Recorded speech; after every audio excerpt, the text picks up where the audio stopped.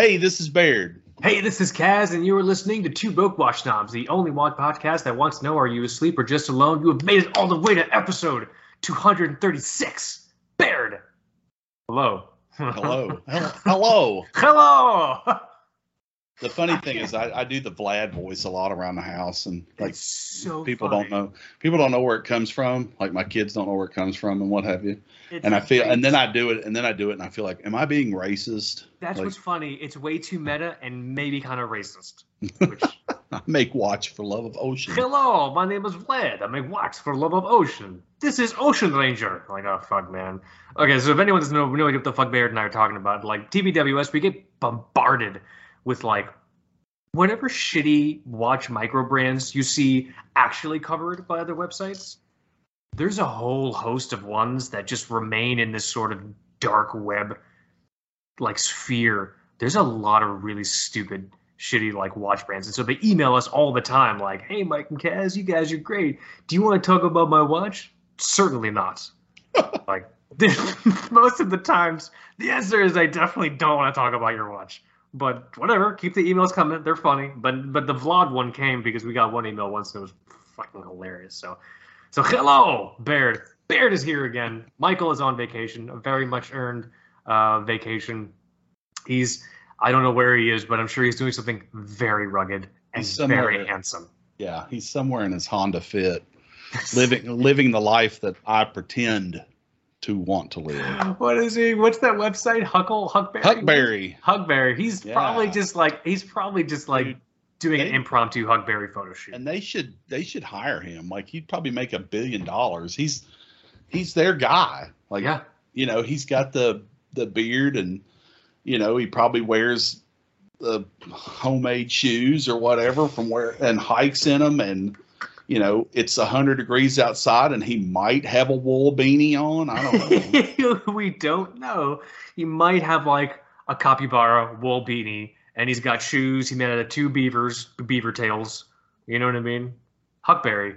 What is it? Huckberry? Huckberry. Yeah, I actually buy a lot of stupid stuff from them, but it's cool. They have like I just bought a mug recently that was made out of like, you know, recycled blown glass or something. It was cool. Nice. It's like a brown color, which is like that see-through gold brown color, which you remember your parents having in the 80s because they bought it in the 70s. That's cool. Yeah. I've been buying a bunch of stuff from this site, Taylor Stitch, which I think is on Huckberry. I think I've seen, or something like that, but it's totally the same thing. I am not the target demographic. These are like very thoughtful, rugged white men in like Pacific Northwest, California, cool. Well, I'm not any of those things. That's the sucky thing about living Taylor Stitch. Huh? I feel like I've heard of that. The sucky thing about living on the East Coast is that there's not a lot of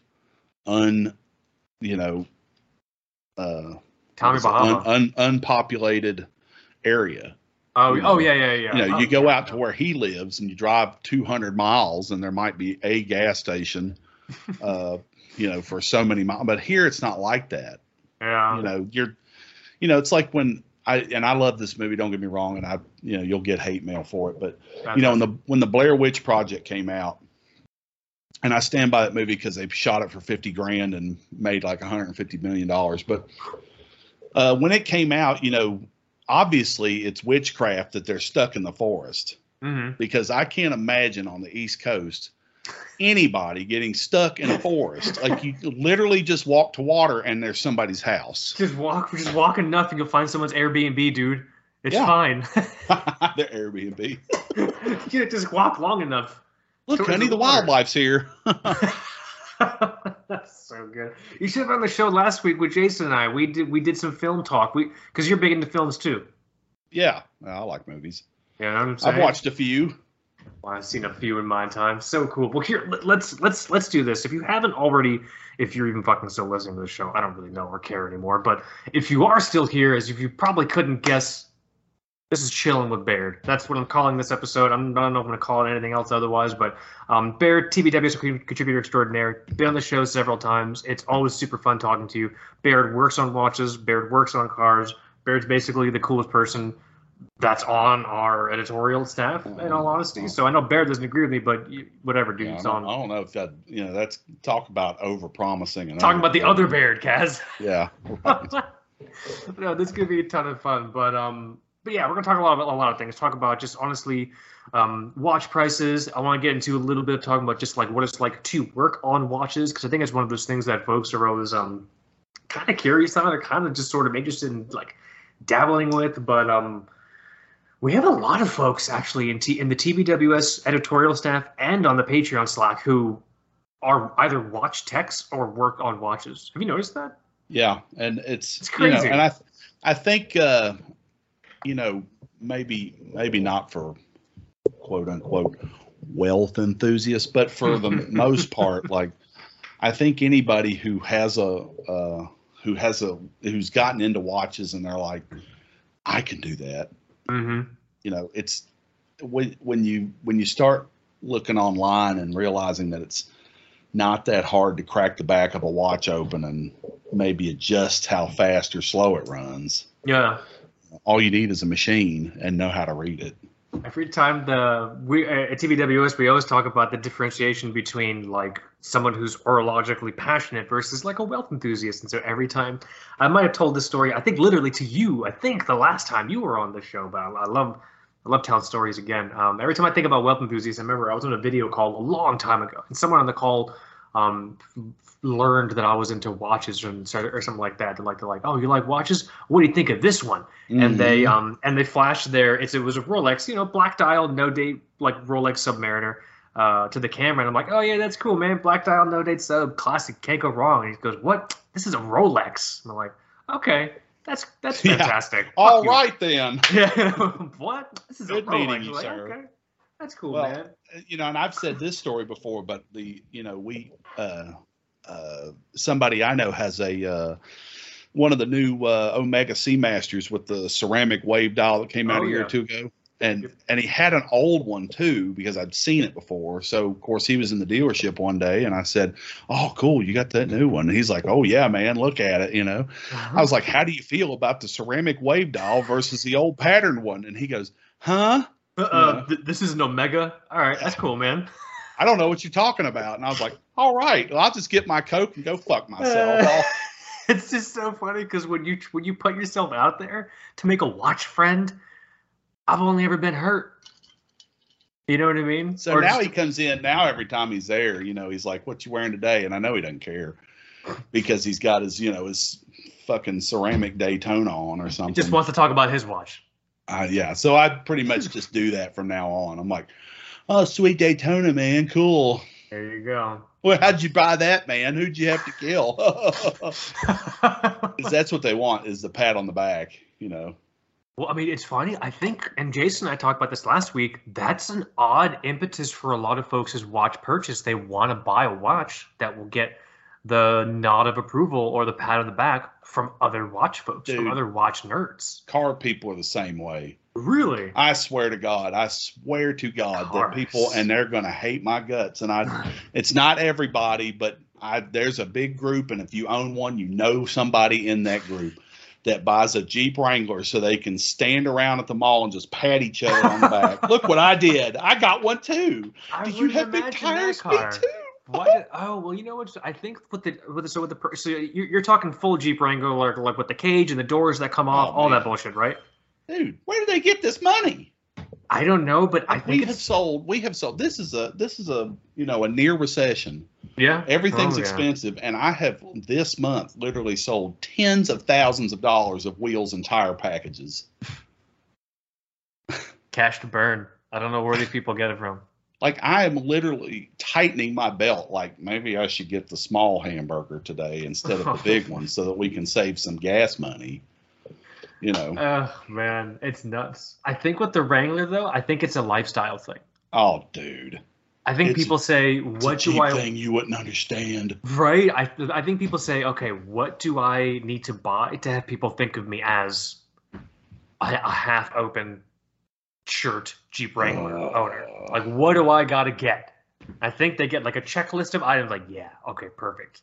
Yeah, and now what's happened is because in this particular area where I am, trucks and Jeeps are the thing. You know, we could Okay. literally not sell cars and we wouldn't lose any money. But, you know, so trucks and Jeeps thing, big trucks, big Jeeps, what have you. So the funny thing is you get dull to it. It's almost like when I was a kid and my dad's a big Chevy guy and he used to love Corvettes. But, you know, living in South Florida, he said, son, they're like ants down here. You know, I'd come down and see Corvette and be like, oh my God. And he's like, that's a little, and it's just a weenie vet, you know, and so funny. He's like, they're everywhere down here, and I just don't care anymore. And that's kind of how you get about trucks and Jeeps. And, you know, so you see a guy driving like an old 85 YJ or 86 or whenever they came out that everybody hated back then because they had square headlights. And that sucker is 3 different colors and, you know, blowing smoke, but he's still out there driving it. And, you know, the top's been missing for years. He just gets rained on when he's driving. Like, that guy's cool. That guy's cool. Yeah. Well, that's what's funny. I mean, that's Jeep life right there, buddy. That's kind of what defines cool, sort of not what everyone else is doing. You know what I mean? Yeah. There's safe cool, and then there's like brave cool. That's why I don't tell anybody what I like. There you go. You know, I'm afraid that if I say, hey, man, I really like this band, they'll be like, oh, God.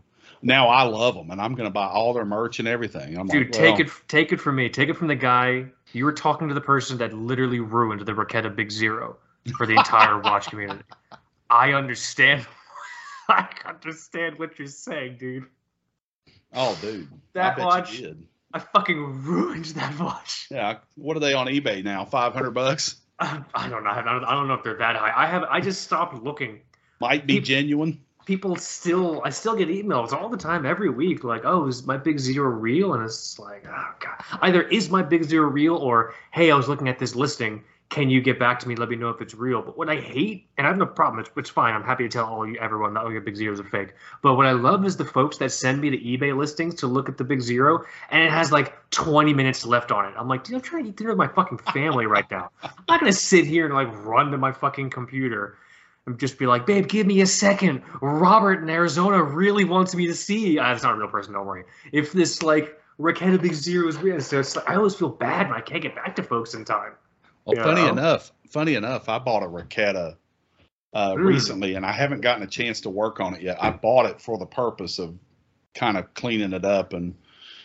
Is it the 2609 movement in there? Which one is it? It might. I can't remember. It's on the desk in there. I took it out of the watch. I can't remember which one it is. It might be it. That sounds familiar, but nonetheless, when I got it, I just thought, man, I bet all this is fake.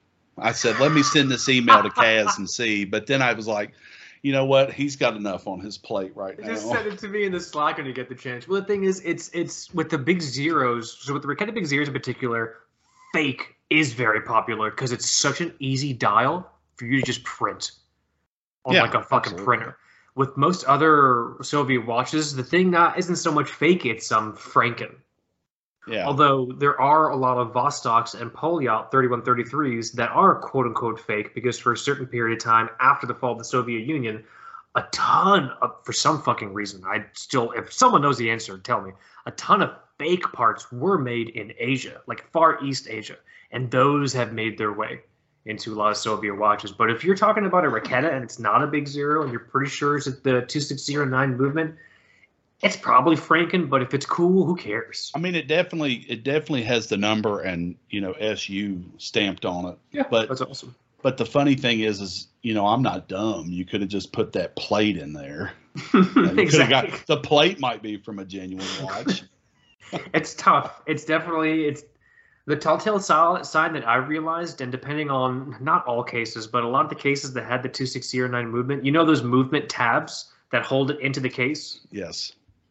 If it's been fucked with a lot, that will either have solder on it instead of a screw, or just won't even have the screw. Well, this one has an oddball case, and it's a very similar case to what I worked on one for Darren. Nice. A Raketa, and it is weird because you pop the back off, and it looks like the movement would come out the back, but it doesn't. It comes out the top. You have to take the crystal off, and this one's the same way. Yeah, it's weird. never heard of a front-loading Raketa, or Yeah, not at least. Pop the crystal off of it. Once you get the back off and take the stem out, I took it apart like a month. Do you have to pressure pop the crystal off, like with like a little like pump? Like does the crown decouple so you can get a tool? The crown does not. That's why you have to take the back off. You take the back off so you can get the crown and stem out, and then you have to take the crystal off, which you can either put the back on it and take a little plastic baggie and stick it over the stem and blow whole air in it, it'll pop it out, or you can just use a crystal tool like I have and compress it. Just doesn't need a lot of compression, and it just pops right out of there. I tried, and then you can drop it out of the front. I tried using. Is it the crystal tool with that's like a claw? You know what I'm talking about? That's the one. I fucking annihilated so many crystals. Oh, I know. Trying to use that. I can't. I'm inept when it comes to that. I can't use that tool for some reasons. I just gave up. I have started like putting a piece of like a little plastic baggie over the crystal while I do it, and it removes. You still might get a mark on it, but the good thing about acrylic is that you can kind of, as long as it's not super deep, you can usually get it out if you put a mark on it.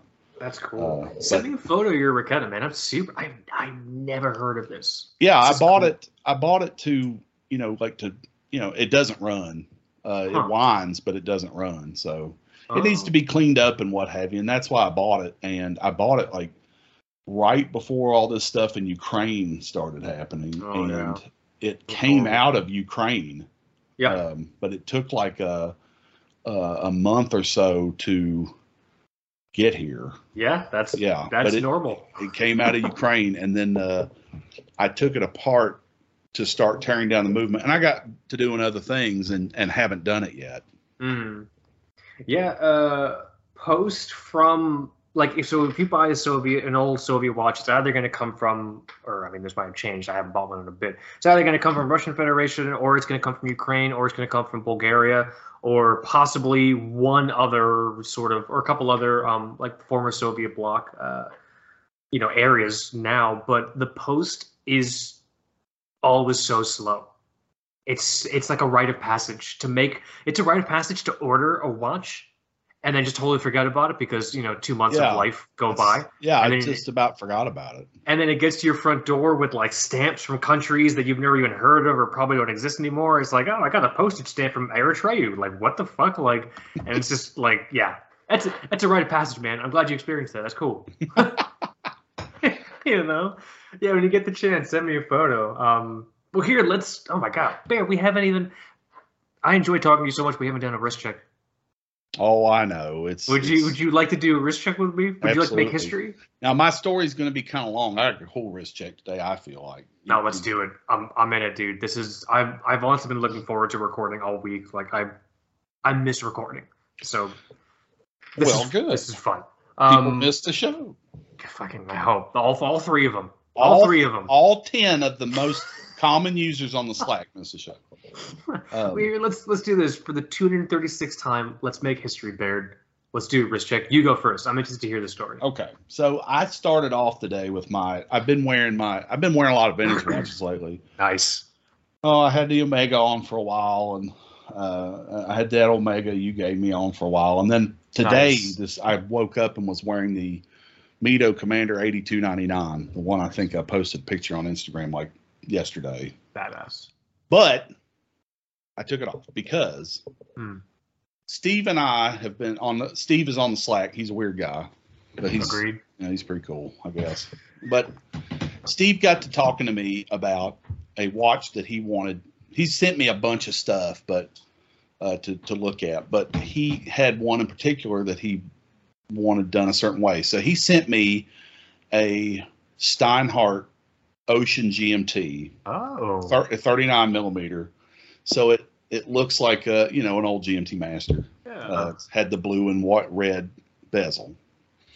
But what he wanted to do with it was he wanted to make it look, and I know I've talked about this. I don't know if you remember if we talked about it on here. But he wanted to make it look like Marlon Brando's watch from Apocalypse Now. Huh. Which is the Colonel Kurtz GMT, which basically it's just a GMT Master that is missing the bezel. Oh, okay, cool. It's actually kind of cool looking. So he sent it to me because he said he couldn't get the bezel off of it. Okay. And through some research, I figured out that Steinhardt doesn't intend for the bezel to ever come off of this watch. Oh.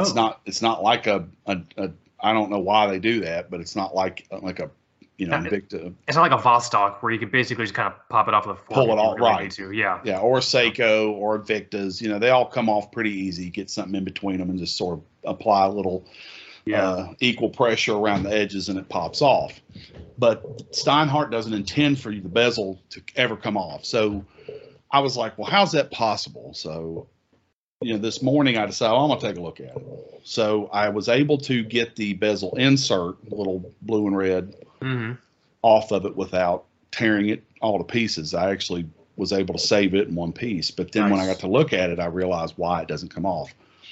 And the reason why Steinhardt bezels don't like to come off is because they have made them so close in tolerance that there's nowhere to get any tool in there to get them off. Oh, you can't get anything in there to kind of get some leverage between pieces. Okay. Correct. Wow. There's no gap. And once you get it off, you can really see that they've sort of engineered it that way, I guess. But that's probably also why they get stuck harder than shit when they get a piece of sand in them or something, because there's no space.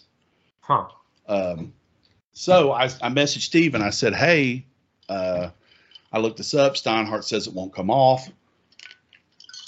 I said, but I can get it off. It just is going to destroy the bezel because, and I thought that because apparently from what I was reading online, Steinhardt has a tool that takes them off. And I said, I could probably make a tool to get them off, but I don't know. That's too much time. I mean, I could, I just didn't know what I was going to do or if it would even work. So I told Steve, I said, this, I can get this off, but it's going to mess it up. He said, you can tell that I've already tried to get it off. So the watch is covered in scratches anyway. He said, mess it up because all I'm going to do with it is mess it up. Yeah. He said, mess it up because all I'm going to do with it is sit it under a UV light and try to make the white. Oh, like ghost bezel or whatever it's called. No, that's going to be gone completely. If you look up the Kurtz GMT on Google, you'll see it. It's gone completely. This is a GMT Master with no bezel at all. Huh. And that's what Marlon Brando wore in Apocalypse Now. So what are you going to do? KURTZ GMT. Yeah, I found it. See it? Yeah. So what he's going to do is he's going to try to, I guess he's going to put it under UV light and see if he can't make the white paint turn a little bit gilt colored. But, it's whatever. That's what he wants to do. I warned him ahead of time. I said, this thing's going to tear this bezel to pieces. And he's like, I don't care. I was like, okay, wow, dude, that's great. That's cool, man. So I dremeled it off. I put a cutting wheel on a Dremel and I cut into it where the retaining spring is, and then just pried the spring out of it. And once you get the spring out, it falls right out. Oh, Jesus. So the bezel is destroyed. I took the watch completely apart. I took the back off. I took the movement out, took the stem out, took the crystal out because I didn't want to mess anything up. I saved the insert. Right. But he said he didn't care. So I took a Dremel with a cutting wheel on it that you use to cut through exhaust pipes and whatnot.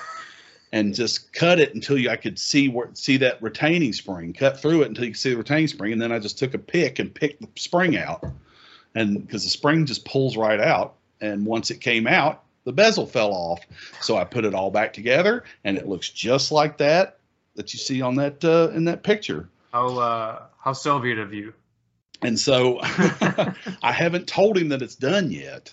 Oh, well, he's going to find out. Yeah.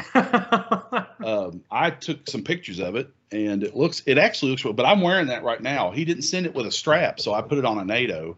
Nice. Because that was the only thing I could find in 20 millimeters. And it looks exactly like this? It looks like that. It just obviously is a Steinhardt, but it's the GMT Steinhardt, so it's got the red, GMT hand on it, just like that. But it's actually kind of cool looking, and of course with the bezel gone, the crystal looks really tall. Yeah. Oh yeah. Steinhardt puts a big old thick crystal in these things, and the crystal looks really tall, but it's kind of cool looking. So do you want to start taking orders? Do you want to like open it up? The funny thing is that I joined the American Watch and Clockmakers Institute last year. Nice. Right. So that I could have access to all their information on what to do and blah, blah, blah, blah, blah. And some people have sent me stuff, and some of it's, hey, this watch doesn't run worth a shit. Can you clean it up or what have you? Sure.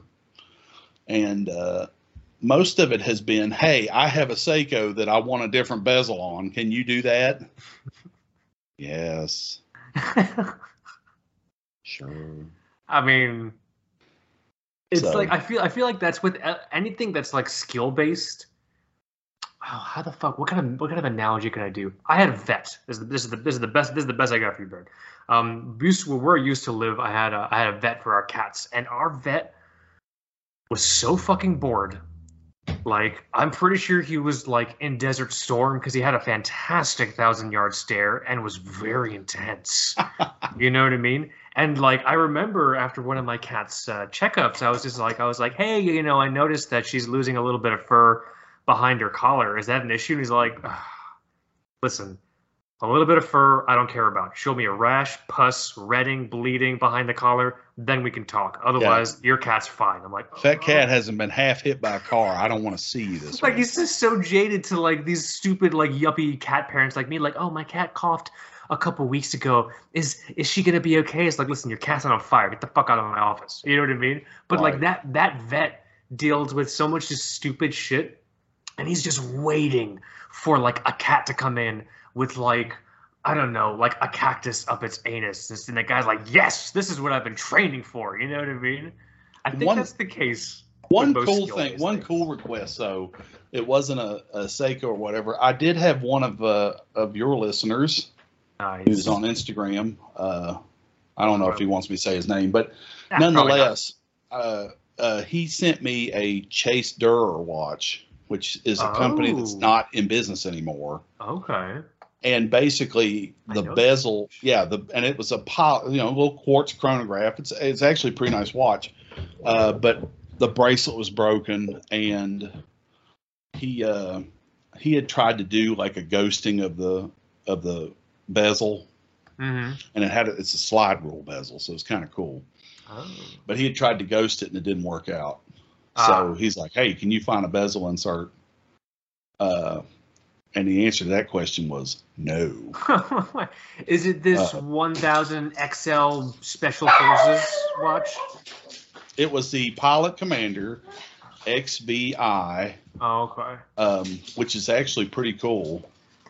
The only reason I know this brand is because if anyone's a fan of the show that's no longer around called Burn Notice, this is the watch that Jeffrey Donovan's character wore in that film. Yeah, or in that series. Just throwing it out there. Is your dog okay? Yeah, they're fine. Somebody walked in the door, so they're excited. But, I love the pause. You can just hear the pause. Hear the nails clicking on the hardwood floor. Turds. That's so good. But but nonetheless, like parts for those watches are non-existent. No. Like they're non-existent. It's like, and I don't want to say it was a fashion brand, but it wasn't a major brand. It was like pre-micro brand, kind of watch. It's under the radar, properly under the radar. Radar planes. Anyway. Look at that. I didn't even mean to. You're all welcome. Hey, Maverick's out this weekend anyway. Oh God. Wait, so is that true? I'm very unplugged from reality. Did they remake Top Gun? No, it's a sequel. Oh, okay. Tom Cruise is still in it. Interesting. Okay. But nonetheless, have you seen a trailer for it? Does it look stupid? Well, the critics say it's great. It's a lot of fun. Critics say lots of things. Lots of fun, they say. But nonetheless, so I had to actually find a destroyed Chase Durer watch to get the bezel off of it. Classic. And then I got that fixed, and I was like, great. He's like, looks great. So happy. Right. So now's the bracelet, and the bracelet's broken, and it's a weird bracelet, and there's no parts for it. So I bought a Chase Durr bracelet, and then it got to me, and I realized it's completely different. Oh, jeez. Like I did one of those where you buy things on eBay at 1:30 in the morning on a Saturday, and you're like, I got it, man, that's it. And then and then you realize, whoops, it is not the same thing. So I told him, I said, hey man, this bracelet's different, but I have a plan. And he said, okay, what is it? And I said, well, his original bracelet had solid end links. Yeah. And I said, I don't have any, I can't make that work. I can't find the bracelet that matches. I can't make it work. I'm so sorry. Huh. But what I can do is I have these old hollow end links from an Invicta watch that's the same size. Oh. So what I did, because the case, obviously the case and lug shape is different on the Chase Durr. So I measured it and got out my cutting wheel again and shaved it down X amount, and then basically rounded it to the point where I could make it fit to the case. Now, does it look perfect like it was made in a factory? No. Does it look like somebody who has 20,000 years of metallurgy made it? No. But there's a picture of it on my Instagram, and I thought I did a pretty good job. That's so cool. Sent it back to him. So was he happy? I don't know. He's not in town. He's been out of town for, he's been out west or something for a month and a half. His housekeeper or something. But he was real excited. I found a bezel for it. That's crazy, man. That was kind of neat because it did look really cool in the end. It wasn't just putting a generic bezel on a watch or something, but it was kind of neat in the end to finally get that slide rule bezel back on that watch and see it. So how does it work? Like he found you through like the directory for the? No, he found me. He listens to the show. Oh, the show. Oh, cool. Okay, good. Yeah, he listens to the show. A lot of my business comes from the show. Everyone reach out to Baird to have things done to your watches. I've spent 20 minutes talking about my wrist check, by the way. What's on your wrist? That's fine. Not everyone knows what I'm wearing. My wrist checks are gonna be boring for the rest of my life. All right, I have 5 watches. Hold on, wait. What's up? Is it the? I'm trying to use my mental powers here. Oh, yeah, here. It's either the Christmas Chrono or the Grand Seiko. You're right. You're in one. You're one of those two. One of those is correct. One of those is correct. I'm wearing my Christmas Chrono. Just. I took my wrist checks are going to be boring as fuck for the rest of my life until like I'll start when I get back into reviews. I'll just wear stuff I review for my wrist checks and everything like that. But now we're in the Christmas Chrono, man. I mean, why do you even have other watches? What do I what? Why do you even have other watches? I don't even know. You didn't know when you bought the Christmas Chrono that was your exit watch? I should have. This thing is so cool. This thing is just when it came down to it, when I did my great watch purge and I had to choose like the watches just going down the line, like so many things, I killed a lot of darlings. And then when I thought about the Christmas Chrono, I'm just like, it just feels wrong. It feels wrong to exist in a world where this isn't with me. You know? I can only hope that I get to that point someday. You got watches you really care about. I know. I've got a lot of watches I really care. That's the problem. I want to care a little less about them, so I can get rid of them. How do you like that Omega? I'm not sure. We haven't talked about it in a while. That old Seamaster 30. Is it cool? It's great. Yeah, it's great. My boss tries to rip it off my wrist every time I wear it. Let's give him the old 1,000% upcharge. Oh, dude, those things have gone up. Really? Yeah. What'd you buy it for? $200? About $200, but to $240 or $250. Yeah. Yeah, they've gone up. I wear that one when I have a couple of Accutrons I like to roll through too, but I really like that the 62 Seamaster 30, and it's really good. It's really good shape. I was going to ask you what was wrong with it? Like when you opened it up? Nothing. It was perfect. It had good amplitude. It ran fine. I think that you were always like, I'm afraid I'm gonna break it when I wind it. I think that's just how old watches are. Okay. Like, it doesn't feel any different to me. No, like, did you clean it up or anything like that? Like, did it need anything like that? I think somebody had probably done it before you bought it because Okay. amplitude was really high. It was like post-service high. So I'm such an idiot, man. I didn't touch it. I didn't touch it.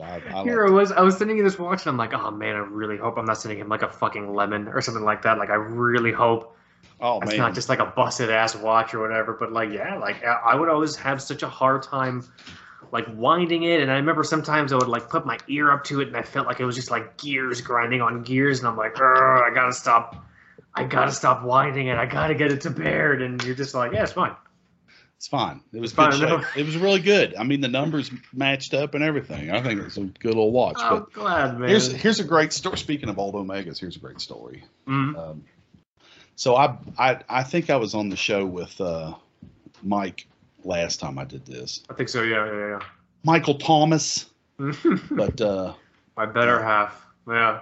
I told him, I think I was wearing at the time, I bought an Omega. I bought an 82 Omega Seamaster. Yep. It's like a TV dial with an integrated bracelet. Mm. And I had the reference number wrong by 2 digits. So we couldn't, when we were trying to look up pictures, he's like, I don't see one with an integrated bracelet. It's because I gave him a reference number wrong. And I can't remember it now because it's in there.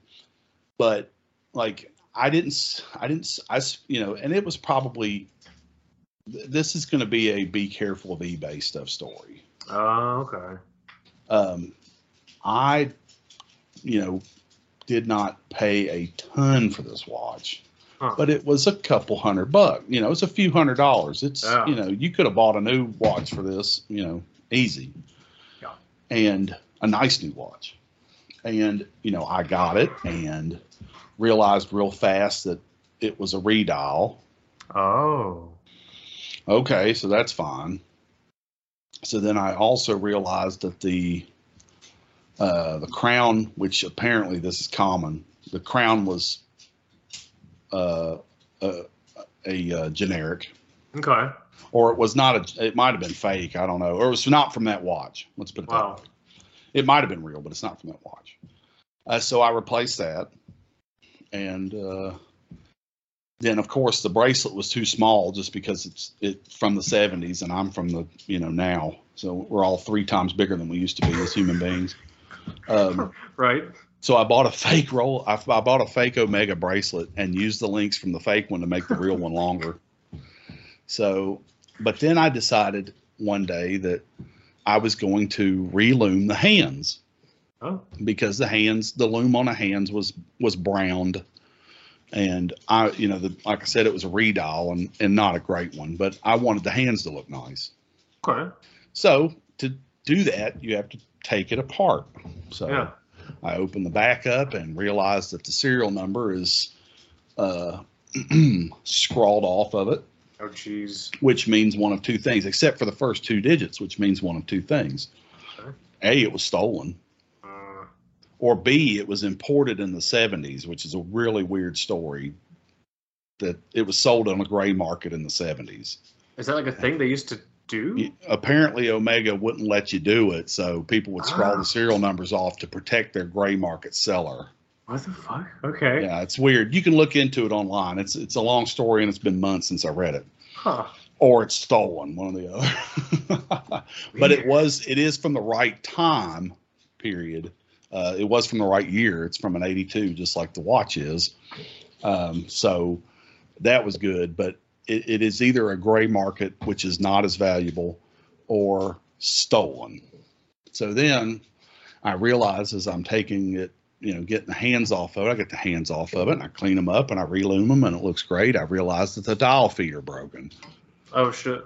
And somebody has, hot glued this thing back together. Is it really hot glue or was it soldered? No, it was glue. Oh my god. And so I don't have one of those cool feet soldering machines that you use to solder feet back onto a dial. So I bought some little teeny tiny the stickers? Yeah, like double-sided stickies that and I put them right over where the feet were. And press the dial down onto it, and it's held pretty good. And I know there are watchmakers out there right now like pulling their hair out, but listen, you try fixing an Omega for 20 cents. Listen, nerds, you try working for free, all right? Yeah, so and let me tell you something, like knowing all this about it, like it runs great. And it is a real Omega movement, and it's a real Omega watch. Now, whether those two parts were together at one point in time is a different story. It's a lot like your Russian watch stories. Well, that's the funny thing. Like a lot of times, folks with the Soviet watches, they're like so afraid of getting a Franken, and I'm like, depending on what watch you're looking for, who cares if it's a Franken? If it looks good, dude, if you like it, you yeah, know?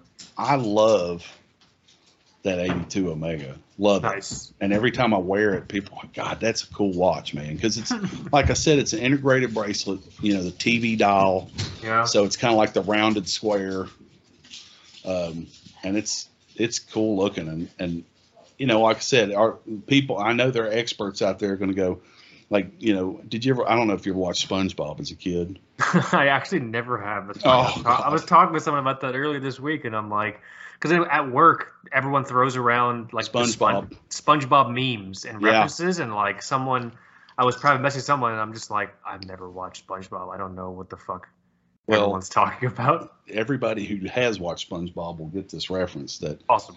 There are bubble baths out there that are just like, what Omega doll is real, and I'm like, yeah, no shit. Like, I know. Water's also wet, but I know what it's made of, and it works great, and I like it a lot. It's become one of my favorites. But if you're buying, I'll tell you right now though, if you're on eBay looking for stuff like that as a resale opportunity, you need to be way more cautious. Wow. What would be a good tip, like asking questions or looking for specific types of photos? Yes. Making sure all that stuff matches, because I was looking for, I knew that type of watch that I wanted, and I knew the price I wanted to pay for it. And I looked at the pictures and realized now that even I, didn't think about it, because I didn't know that gray market story with the scrawled off serial number. Yeah, I've never heard that. That's crazy. In all the pictures, the rotor was over the serial number. Oh, they were like, probably, you think they're intentionally trying to hide block the serial Absolutely. code? 100%. That's crazy. And I didn't think about it, but like I said, it turned out fine. I still really like it a lot. And I think that if something like that happens, you don't need to lie to people and be like, oh, blah, blah, blah. I'm telling you the truth. That thing is about as real as, the spaghetti monster. It doesn't, but I still like it. So, you know what I find fascinating about just talking with you and your collection? I would argue that more than most watch collectors, you're more intimately familiar with your watches and your collection than most other folks. Most other folks would buy a watch and never open it, not even to change a battery. You're totally comfortable buying a watch and then getting in it. And the thing was, you know what I'm saying? Well, there was a hairy moment there, let me tell you, because I was like, God, I paid several $100s for this thing, and I don't want to open it and find out that it's trash, because it'll make me feel bad. And like when I found out those dial feet were broken, I was like, well, that's it. Might as well just throw it in the garbage. Oh my God. But, I said, no, I'm not going to do that. I'm going to figure out how to get it. I would love to find an actual dial, like a real one, and put it on it. But those cost you half the price of the damn watch. So. Is it totally a fake dial, or is it a redial? I don't think it's a fake. It's a redial. Okay. Yeah. I don't think it's a fake dial, but it's a redial. It's not made of like the back of a cereal box or something like that. Like it's actually like a dial. It's just not the original. Right. And it's a redial though, and it's not well done. Put it that way. They just kind of, it's a white dial, and they for whatever reason painted the batons at the minute, every 5 minutes they painted them silver. And I couldn't really see that in the pictures, but when I got it, I realized, man, I think those are supposed to be stainless with a black stripe in the middle of them. Huh. And if you kind of rub the paint off, that's what they are. And you could tell the funny thing is the hands didn't loom at all, but the dots around the dial did. So you could tell somebody's put loom on it over time. Yeah. But, it was probably done by cheap people and, trying to make a buck, and they probably made one. But at the end of the day, like I said, I really like to watch a lot. Like if I'm feeling 1980s, that's what I throw on. Is there a watch in your collection you've never opened? Maybe a newer one. That's what I was wondering. I'm like, maybe one that's brand new. Like I've one that's brand new and runs fine. Yeah, I probably haven't opened it, but I know what's in there. Right. I've opened another one just like it. That's so crazy though. But and it, I wish, and sometimes, funny enough, talking about that, sometimes it makes me wish that I was Steve, so I could be like, I'll just cut the damn thing off.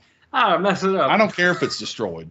I'm going for a ruined look anyway. Like okay, I don't know that I could have taken a Dremel with a whiz wheel, which is what I would call it, to a bezel of a watch that I owned. I don't know that I could have done that, but he said that's what I want you to do. Okay. I said the bezel's going to be ruined, and he was like, "Yeah, great."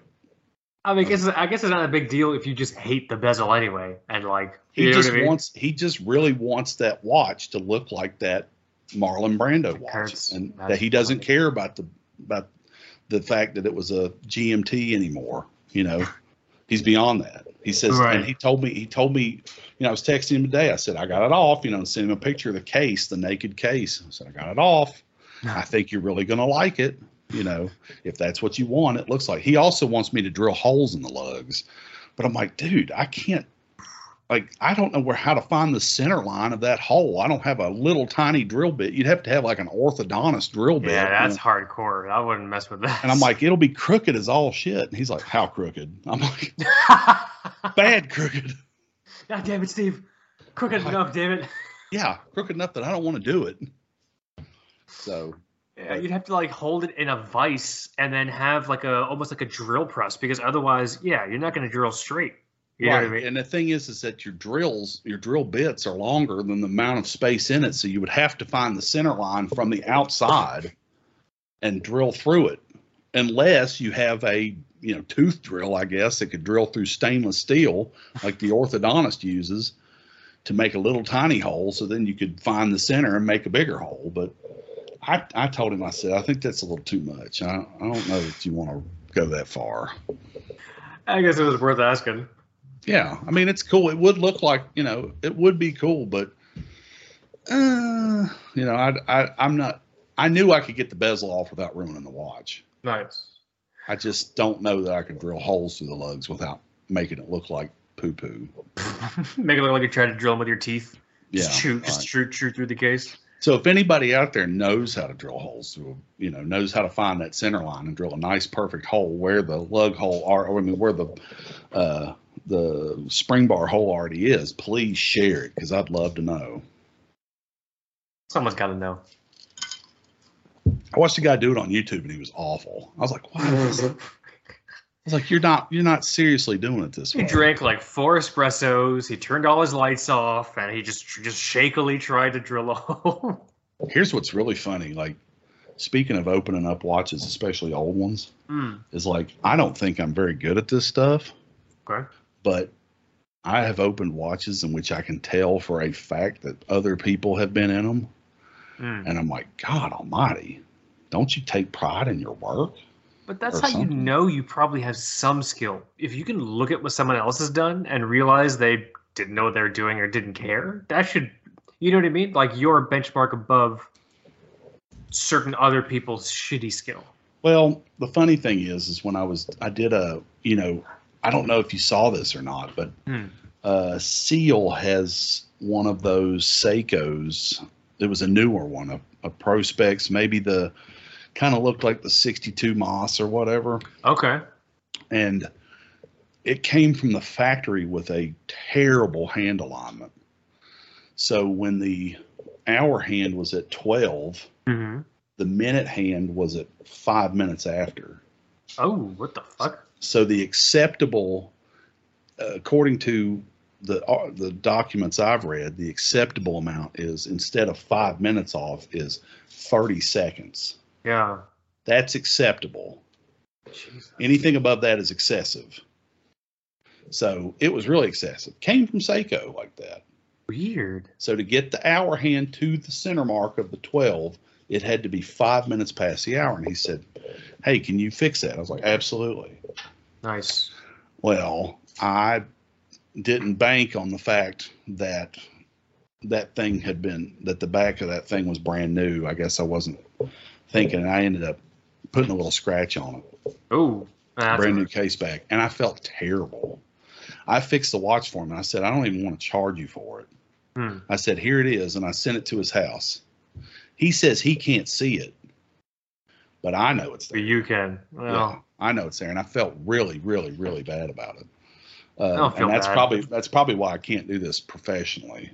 But I mean, it's what? So how did they get scratched? a tool slipped.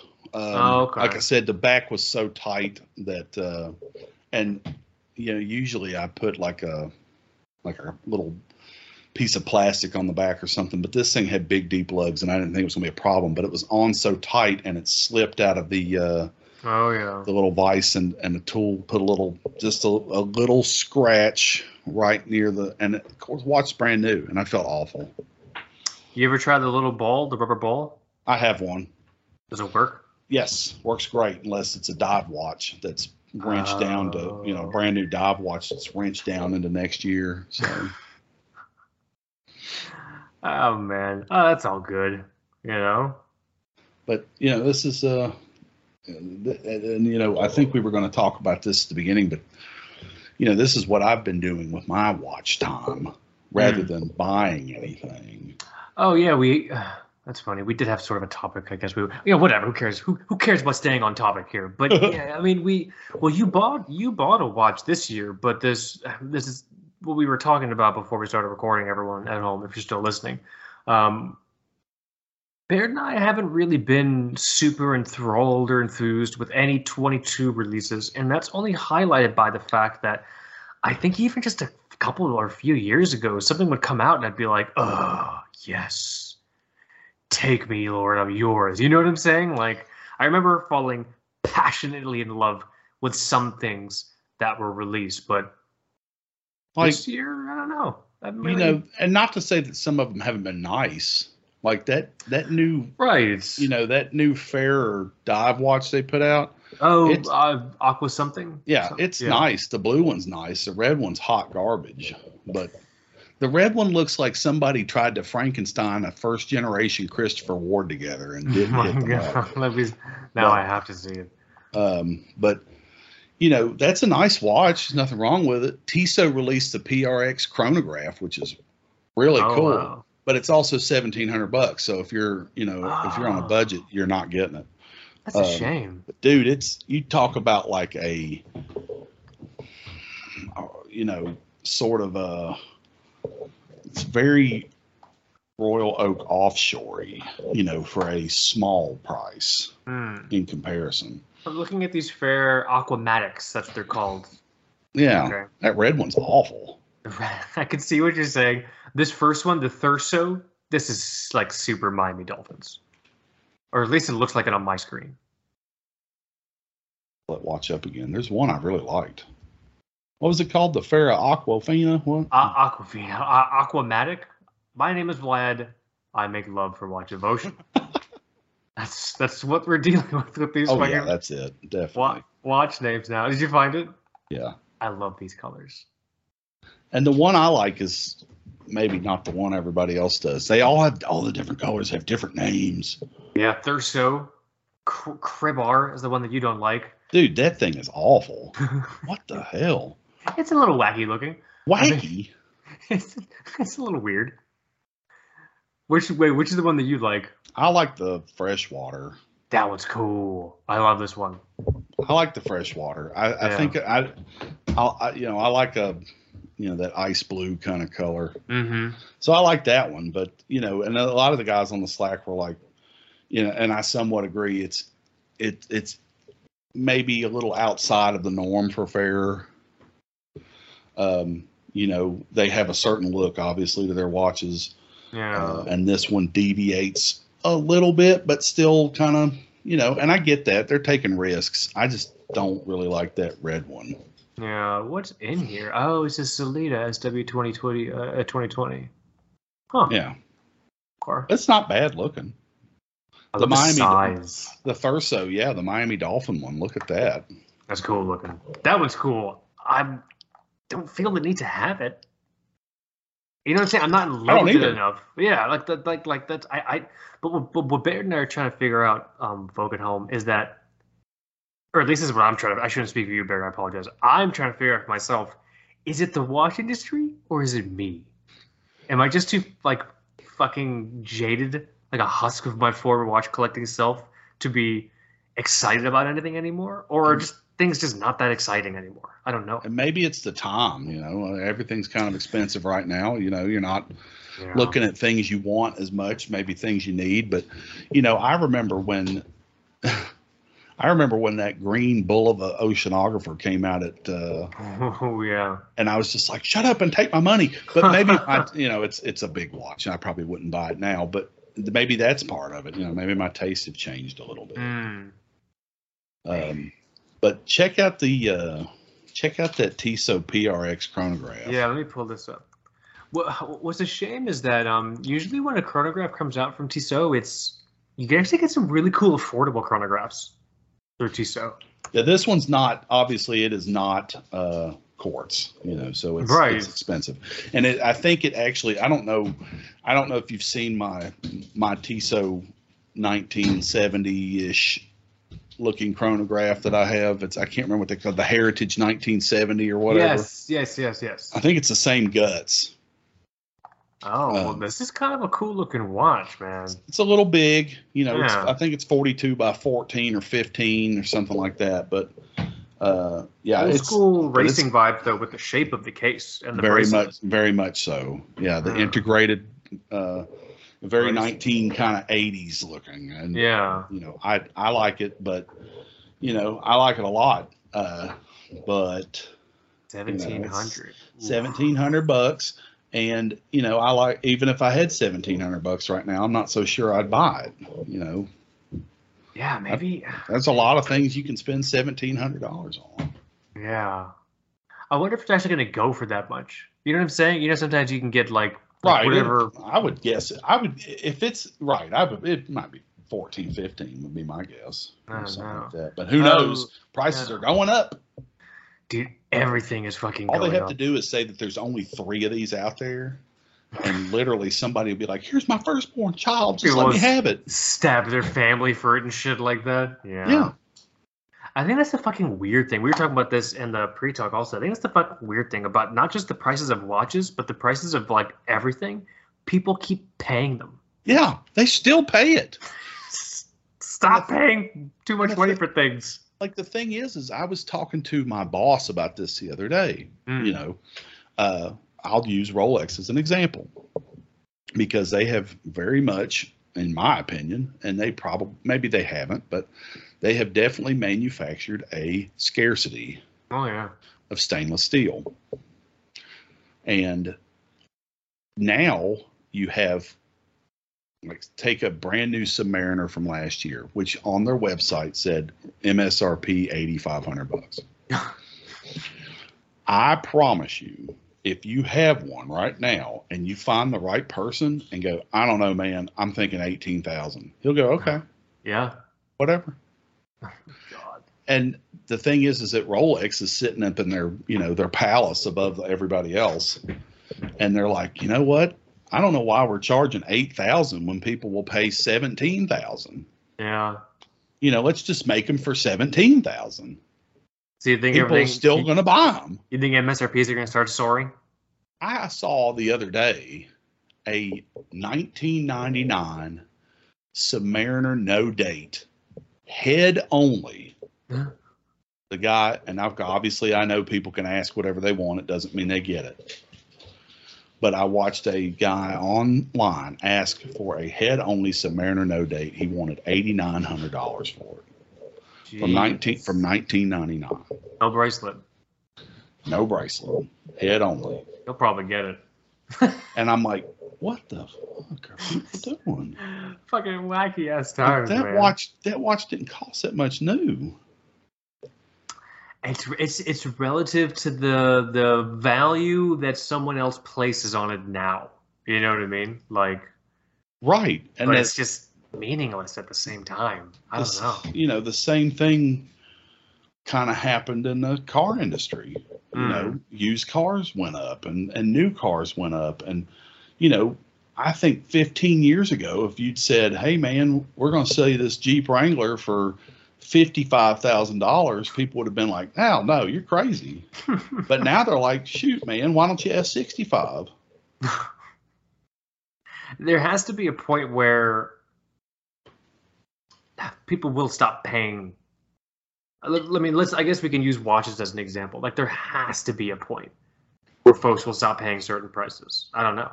And even you know, I've noticed that even the micro brands, and they're in a different ball game. The smaller brands, because the price of materials has gone up, have no choice but to up the ante on theirs a little bit. You know, they have no choice. It's not like Rolex, who just, you know, they're like, you know, what's his name? What's that stupid duck? Ebenezer Scrooge Duck from DuckTales. Scrooge McDuck or whatever his name is. Scrooge McDuck. Yeah, they're just up there swimming in coins. But the little brands have to increase their prices to make enough money to survive. The micro brands either have to increase prices or find ways to keep the price the same by cutting back on quality or something, or like what movement they use or something like that. Right. Yeah. But, you know, people like, you know, companies like Rolex and, you know, and there are other companies, I'm just using them as an example, but there are absolutely other companies that are moving on up in the world. So I think what's interesting is identifying the lack of a watch release really driving us. Like, oh, that's the watch. I think that's only possible because we want to love something. We want something to get released that we love. Would you agree that kind of that logic? I guess how I do things is like if you know, if I look at a watch and my mind goes, oh my God, that's the one. You know, then great. But you know, like for instance, the Tissot PRX Chrono, like I like everything about that. I really do. It's, man, I would love to have that thing, but I'm not going to pay for it right now. It didn't get me going that much. Right. You know, the PRX was cool. This one's cool, but I'm not, you know, it's cool, dude. It's like somebody going, look what I've got. It's the most precious thing ever. And I'm like, yeah, it's cool, bro. That's cool, man. Whatever. I'm trying to order food right now. Right. I've got other things to do. Well, it's funny because I think it's kind of what happened with me in the Christmas Chrono. I saw this thing. So I saw someone randomly posted on like a Reddit thread like years ago. I saw it and I said, yes, I need that watch. And then I started trying to figure out how much it costs. And I figured out it's limited edition. It's only made in Japan, but I can get it for like $250. If I was doing that digging and it came back like, you know, I'll use this Tissot example. If the Christmas Chrono costed $1,700 when I first learned about it, I don't think I would have bought it. Yeah, it's just like, you know, for commoners like myself, you know, these kind of watches are starting to really get out of reach. And it, you know, it's, you know, and I know Tudor, for instance, if you go back to Rolex, is there to like kind of be like, hey, you know, we're the old Submariners that used to only cost $3 or $4 grand. All that shit's out the window. But they're going up too. Of course. You know, let me tell you that I know it's been beat to death, but that stupid ass moon swatch crap drove me bananas. And let me tell you, and I want people to really think about this, which they won't. They don't give a shit what I say.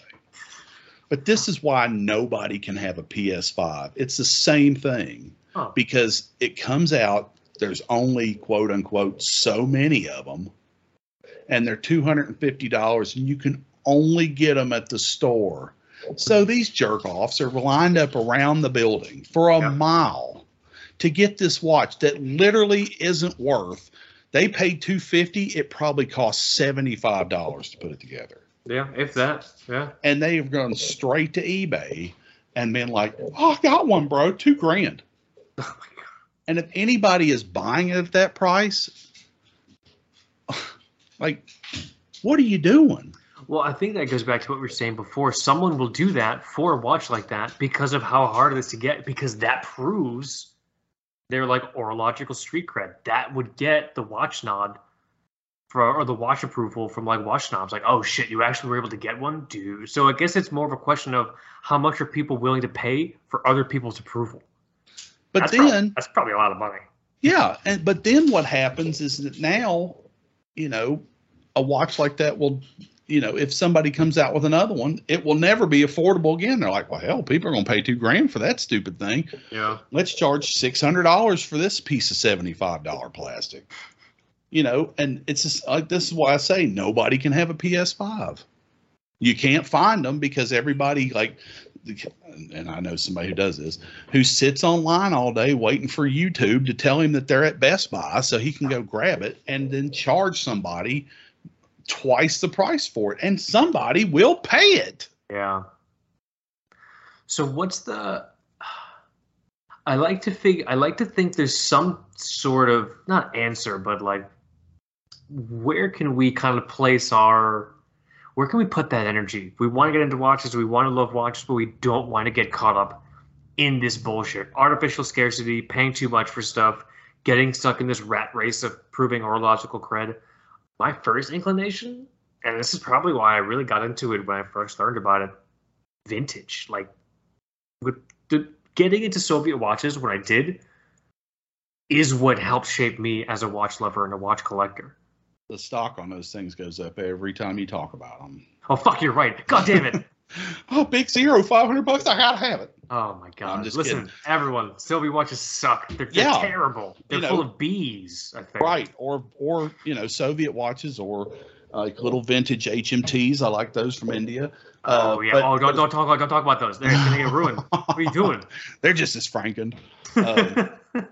But if I had to pick a brand that has made some nice watches lately that are still right about where they are and nobody gives a crap about them, Timex. And Jason, I think do give a crap about Timex though, but not on the same level. That's true. It's not on the same level because, Jason had one of those little new Timex dive watches that he had on his show recently, and I hadn't seen that yet. And I was like, man, that's not a bad little watch for $250. Yeah, it really isn't. And nobody is going to walk around and be like, hey man, look at this Timex. You want to go home with me tonight, girl? You want to go? Yeah, that's right. It's a Timex. That's right. Takes a licking and keeps on ticking. If you know what I mean. I mean, I feel like there was a little bit of that with the original Marlin. Remember when the Marlin first came out? Yeah. But you're right. There's not on the same scale as what we've seen. It's not on the same scale, and they produce a ton of them. I think that's the thing. I think Timex, even though Jason had a really great point when he was on air last week, he's like, Timex has to have a watch nerd on staff telling them what watches to make. But even though Timex has that understanding of their history and everything like that, I think they're never going to lose that whole, we're Timex, we make a fuck ton of watches. Yeah. I think the only time there was a limited edition recently, and I'm probably fucking wrong, so you can also make your hate mail. Remember those American Documents? Yeah, and the American Documents, I think that was a cool concept, but they were not very popular. It wasn't popular. Were a flop. Yeah. It was a flop, and it's going to be like the Grand Wagoneer from Jeep, and I said it on the radio. Nobody wants to pay $110,000 for a Jeep, and if you did, I'm sorry. But how much that car costs? Yeah, it costs $110,000 more than my house, and I guarantee you it breaks down just as much as a Patriot. So Oh, that's great. And we've had 4 of them sitting on the lot for months, and that's never a good sign. So Wow. flop. But anyway, the American Documents was a cool watch, and the idea of it was cool. Hey, this Yeah. watch is made with materials made in the United States. That's great. I think people weren't, and this goes back to what I was saying, because it's just not that kind of brand.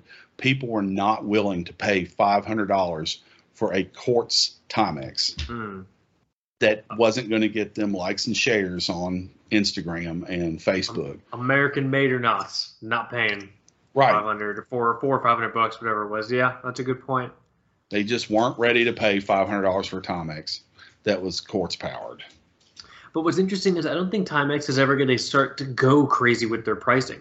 Because that would just be antithetical to the brand. So I think you're right. I think Timex might be immune. And they, like I said, they make a ton of them. They make a ton of them. You know, I was trying to think the other day of a name brand that, you know, and all the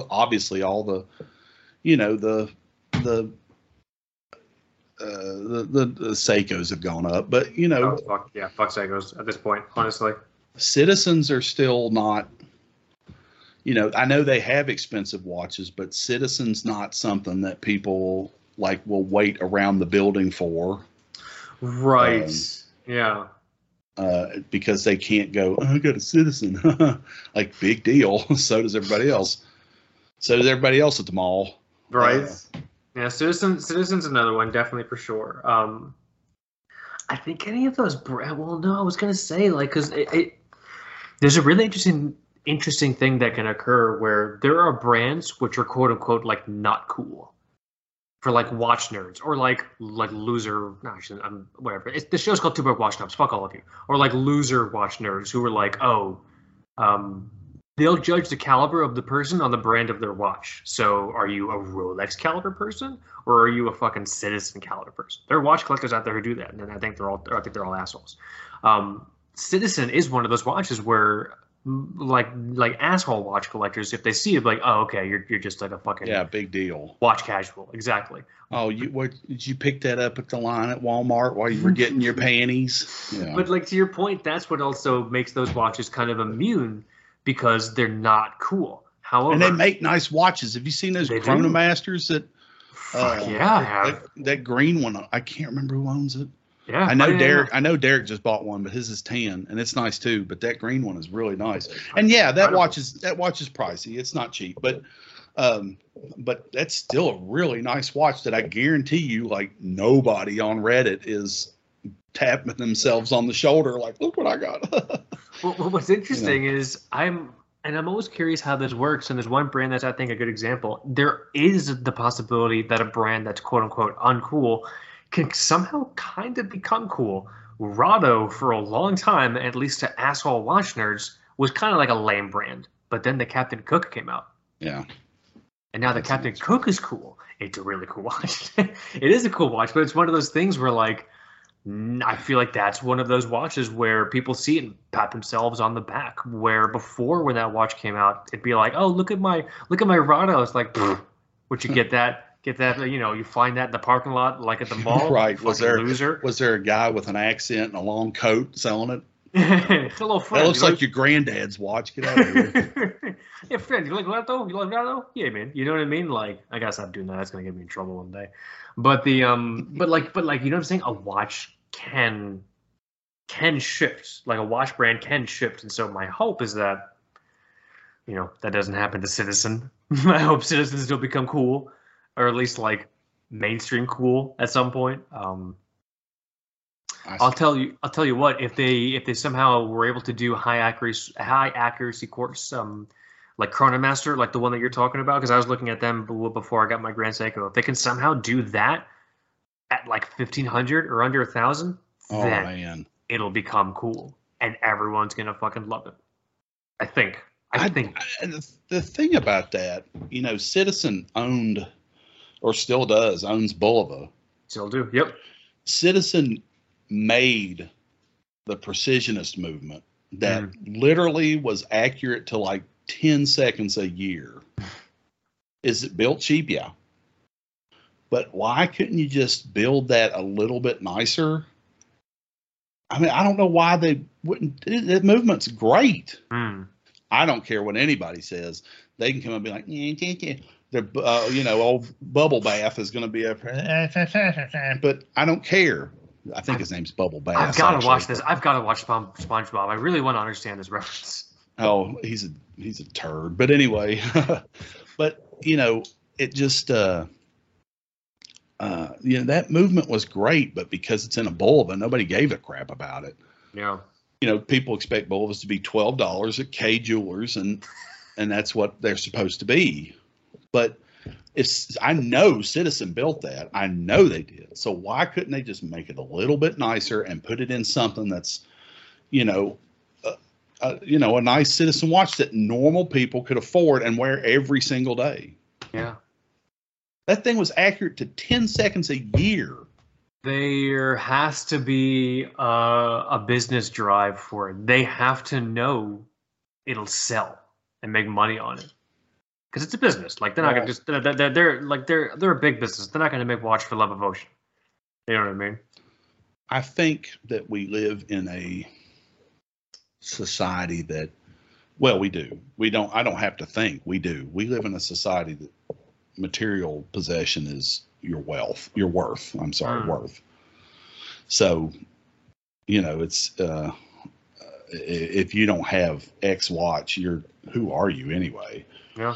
I can tell you right now that I am just as much into watches as everybody who is on Instagram watch piling all these Audemars Piguets in their Porsche. It's just that mine are all old Bulivas, and it's in an Impala instead of that's the thing. Porsche 911. But that's the thing we're always hammering on this show. You don't have to prove how much you love watches to someone else. And if you feel like you're in a group of folks or kind of collecting atmosphere where you feel like you do have to prove how much you love watches more than someone else, which usually comes with dollar signs, then maybe you're a shitty watch collector, or maybe you have shitty friends.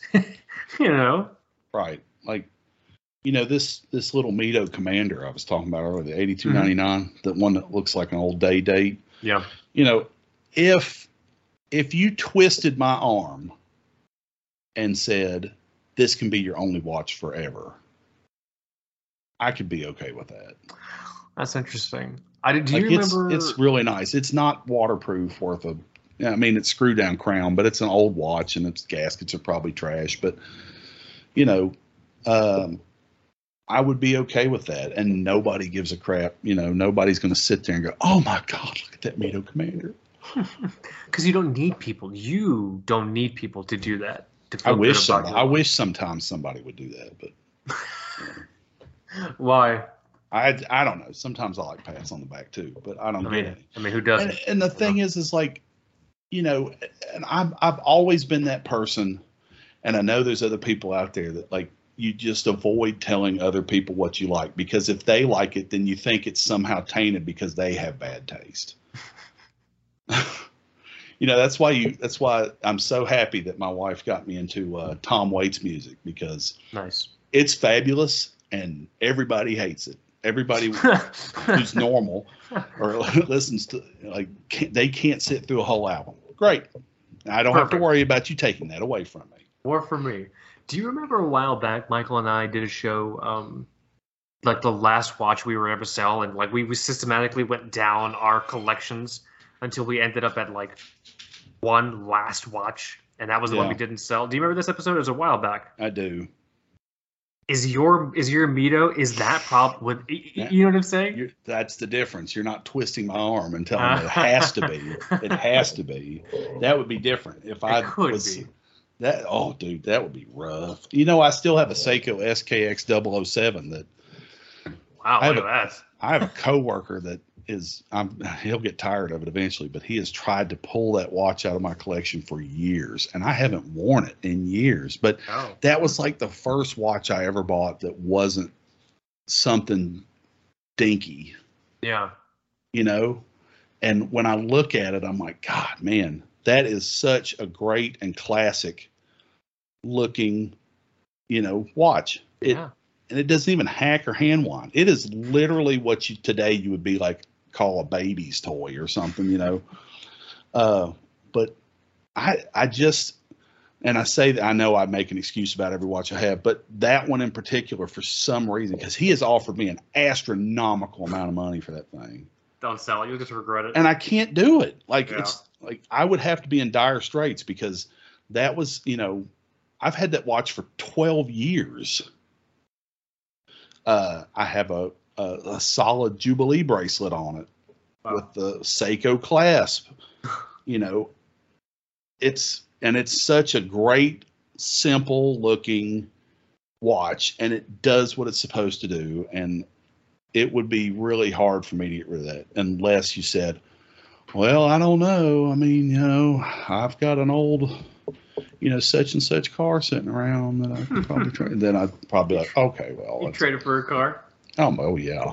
That's fine. But it's not worth that much. It's not worth that much. But, just to kind of give you. It's just funny. Mine, I don't know if you remember on the show, the one that I finally ended up on that I would never, ever get rid of was my Seiko SNK, my first. Yeah, I remember that. My first automatic. And so I think. Same movement. Yeah. 7S26. 7S26, yeah. It doesn't hack, doesn't hand wind. It's just this is the time. This is what the time is now. And if you don't like it, that's too bad. Yeah, it was. That's interesting. It was literally, like, if you look throughout Seiko's dive watch history over the last 40 years, that SKX 007, while heavier and probably better around the edges, really isn't that much different than the watches they were producing in the 70s and the 60s, on that level. The entry level, affordable dive watch, or watch in your case, the movements hadn't changed that much. Yeah. It just had plastic gears for certain, like, calendars and what have you. But do you think recently, because I feel like this is a thing, do you think there's been such a drive for every year to have new something or other, or new innovations or new designs that, like, it's kind of, because you bring up a good point, like that SKX, aside from a few small things, is basically the way it was made for many, many years. I feel like now every year they try and change it. I know it's kind of like that with cars these days also. Oh man, I remember back in the day when, you can tell when a car's unpopular because they change the body style or something about it real fast. Okay. But back in the day, the chassis was, the chassis was pretty much the same. The engine was the same for 40 years. They just updated all the junk they put around it.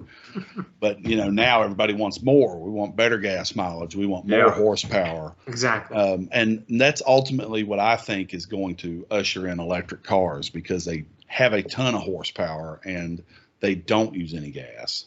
And that's exactly what everybody wants. So, we'll see. But we'll see what happens. Yeah, we'll see what happens with that. But I don't know if you've ever ridden in an electric car, but if you like to go fast, they will do it right now.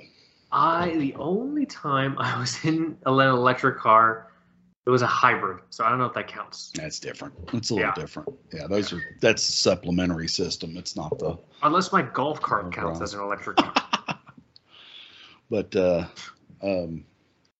But yeah, I think there is, and it follows the demand of the people. But part of the reason I keep that SKX2 is I'm genuinely kind of interested to see if when I'm old, if people think, man, that was a cool watch. I'd love to find one of those. I don't know. There's no way of knowing. Yeah. Who knew, decades ago that all these stainless steel stubs were going to be like gone and super expensive. If you could do a Biff Tannen right now and go back in time with your sports almanac, like all you do is go into every Rolex store and go, I want everything stainless steel you have right now. Instead of the almanac, just an old Rolex catalog. Right. You mean you don't want gold? You've got all this money. You don't want gold? White gold? Absolutely not. I want every stainless steel watch you have in this building right now. I will pay cash. That would actually be that would be super smart, actually. Then you go back into the future and it's like one guy, so-and-so bought Elon Musk. He just bought him. He lives in his basement now. Jeff Bezos is my gardener, baby. He empties my chamber pot. I only have a chamber right. pot just so he empties it. That's. Well, I know I gotta have a toilet, but less fun that way for Jeff. So. Oh man, well here. I always like having you on air. It's always just fun chatting. It's just fun. I'm good. I don't know what it is. I don't know, Baird, if I'm coming face to face with the grim reality of my very bleak existence, but I feel like friends are a bit hard to come by these days. Well, that's not untrue. And like you have your work acquaintances. I have work acquaintances, you know. Right. I would hang out with them outside of work, but like, you know, once you get to a certain age, especially if you start to ponder the idea of having children, or you do have children, yeah. You don't have time to basically dick around with your friends anymore. Like I have a friend, I have a friend who lives in Jonesboro, Tennessee, if anybody lives down that way. But, you know, and he's probably the best friend I've ever had in my life. And I rarely see him. I probably haven't seen him in almost a year, and he's an hour down the road. But it's just, you know, he's got his life. He doesn't have kids, but he does a lot of extracurricular activities. And we've got ours, and it just doesn't match up a lot. It's so easy to drift apart. But I still know that if I called him right now and said, "Hey, man, I'm in trouble," you know, he would help me out. You know, I lost that. I had someone in my life who was my friend for like 25 years. And then it only took about, you know, a few months. We both went through some big life changes and we didn't really get the chance to connect. And then a few months turned into more months, and then more months turned into a year, and then a year turned into 5 years. And I realized I probably can't pick up the phone and call this person ever, because like his life is just totally different now. Yeah. You know what I mean? I have a friend that from back home, because I grew up a couple counties away. Tazewell County, if anybody cares, look that up. But, you know, and I had a real good friend that I've known since we were teenagers. But, you know, we drifted apart. His lifestyle was different than mine and what have you. But I still send him a text every now and then, you know, happy birthday. How's your dad? Right. You know, stuff like that. I've just picked out the stuff that we don't connect on anymore and try to choose something that I know he likes to talk about. Maybe I should do that. If I send him a text at all, you know. Well, the point that I want to make is that I value having you on the show so we can hang out and chat, because that's the biggest thing for me. I love it. I won't lie to you. Like, I've thought about starting my own podcast, but I don't know what it would be about. Chilling with Baird. Yeah, right. Be a different subject every week. Right. But that's my problem. Like, it's interesting to come here because I can talk about one thing or compare it to kind of the industry that I grew up in or what have you. But I don't know what I would talk about every week that would be in anywhere near the same thing, because my mind's all over the place. I you know, talk about all kinds of stuff.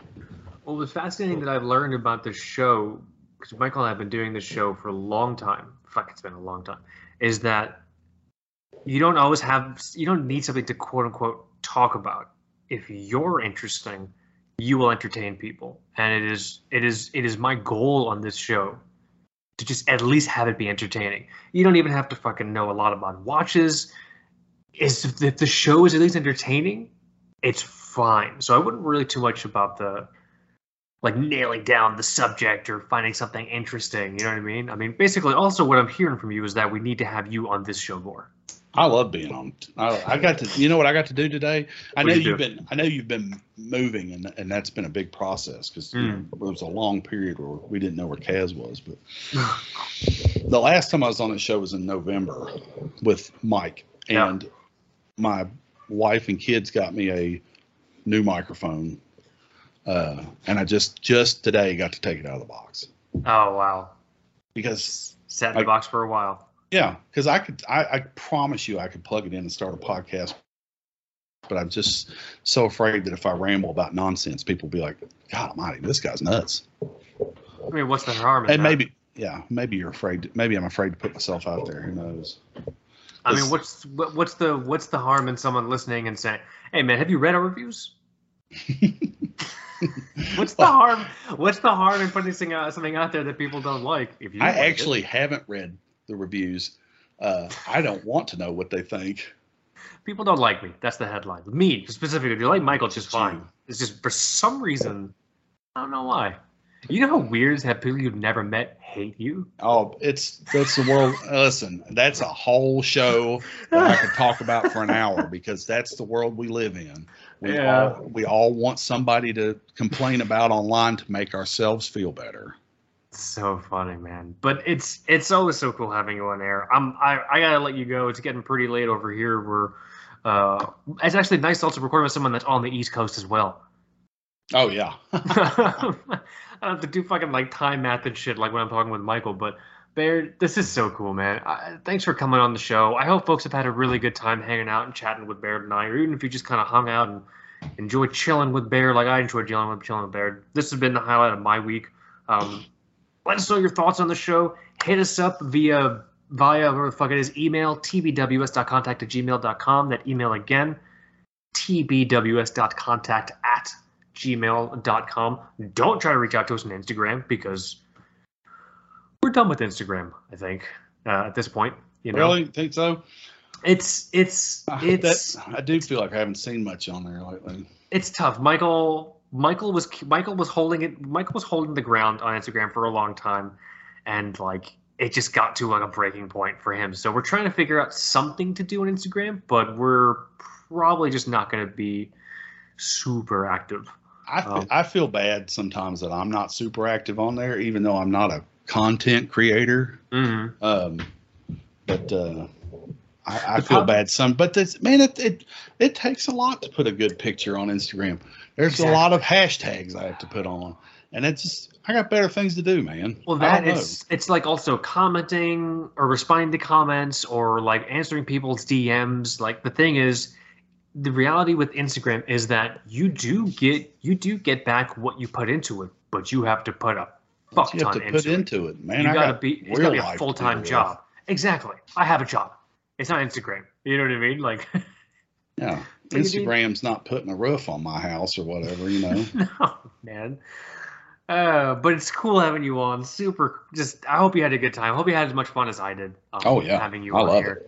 Let's do this, man. When you're ready, just say, thanks for listening. This is Baird, and I'll say this is Cassie, and I'll because that way, if I don't close the show, I won't know what to do. Okay. So when you're ready, say thanks for listening. This is Baird, and I'll run with it. Well, I did have a lot of fun, and watch out for Steve's Kurtz homage pretty soon. I'll probably put pictures of that up, and hopefully he will too. He'll like it, and he'll put it up too. Tell everyone what your Instagram it's handle is. It's Griffin GRIFFIN . No, wait, that's my email address. GRIFFIN_ watches.